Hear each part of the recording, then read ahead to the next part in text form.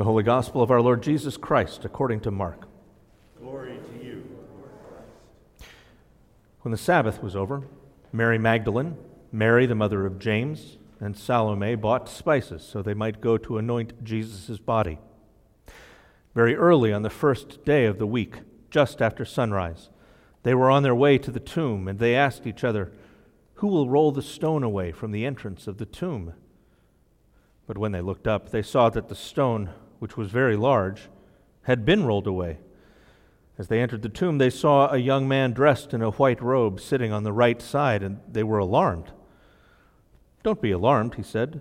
"You're looking for Jesus the Nazarene, who was crucified. He is risen. He is not here. See the place where they laid him.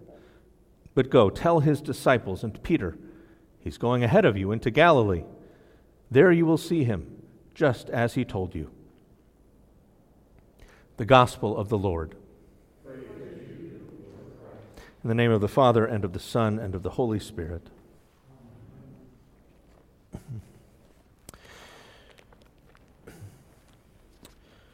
Well, this week I had the joy of reading through Mark's Gospel all the way through twice. First on Monday night with some Anglican friends that I met over Twitter, some lay people, clergy all around the country. We all got together, everybody took a chapter over Zoom, and we read through Mark's Gospel. And then Thursday, my old church had developed the tradition of every Maundy Thursday reading through one of the Gospels, and sure enough, this year it was Mark, so I hopped on Zoom with them as well. I called dibs on chapter 16 because it's the shortest one. But it was, I think, a terrific preparation for me to be able to preach this text, which is the end of Mark's Gospel, at least the part we can all agree is the end. And I was struck as I listened to the Gospel being read. You know, it is a different experience, isn't it? Listening to something being read as opposed to reading it.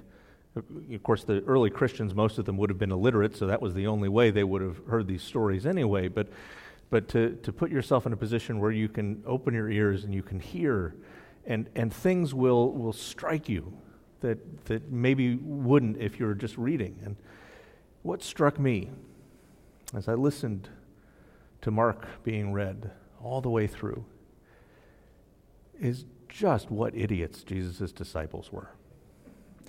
I mean, in all the Gospels, they don't come off as the sharpest knives in the drawer. But Mark, especially, really seems like he wants to point out to us that Jesus did not exactly get the cream of the crop.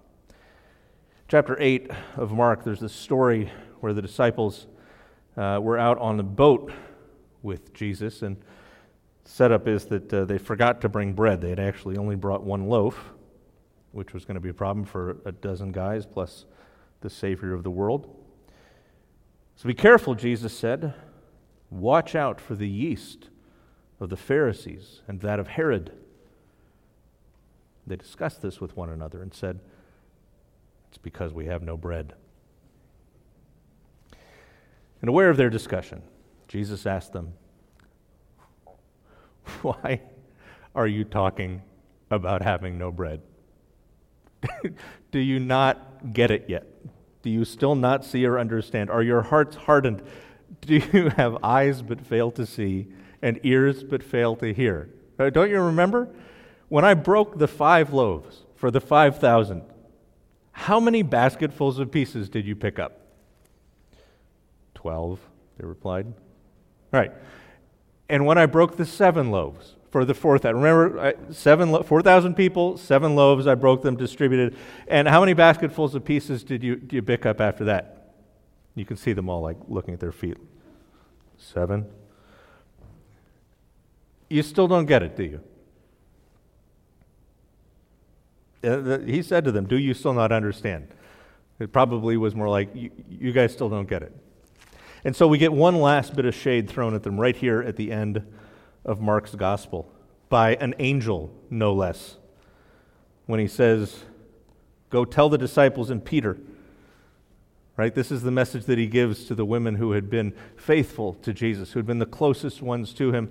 These are the very first apostles, the first people to encounter this empty tomb and to be told, to tell the story of Christ risen from the dead. Tell the disciples and tell Peter, he's going ahead of you into Galilee, and you're going to see him there, just like he told you. Just like he told you. And I have to say that these words and this picture of these disciples is such a tremendous comfort to me. You may be coming in here and you've got all your stuff together. You may have all of your finances in order and all of your professional life in order and all of the relationships with everybody that you care about is in great shape, and you haven't lost anybody you care about, and you haven't gotten abused, you haven't had anything bad happen to you, nobody's taken advantage of you. I probably don't have much to say to you, but if you're like me, a priest who already on Easter Sunday has dropped the gospel book twice,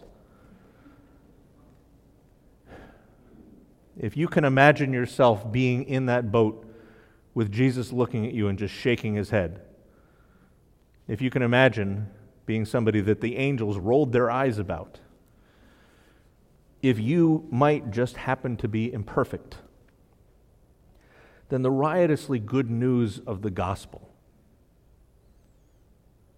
is that Jesus loves you, Jesus died for you, he rose again to demonstrate and to validate that he is the Savior that he says he was. And here's the wild thing, he's going to use you.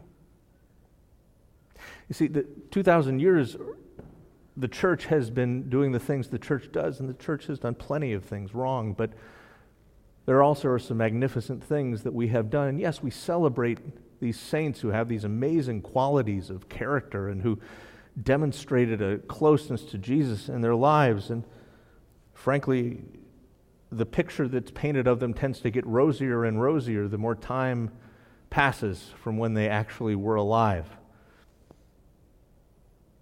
Now, Jesus uses deeply imperfect people to do the work that he wants to do in this world. This work of reconciling all of creation to himself is one that he does in and through his people, his imperfect people. God draws a lot of straight lines with some very, very crooked sticks. Jesus died for everybody because everybody needs to be rescued. Everybody needs to be saved from themselves, if nothing else. But he lives for all because God is faithful to his promises, as the psalmist says, and loving toward everything that he has made.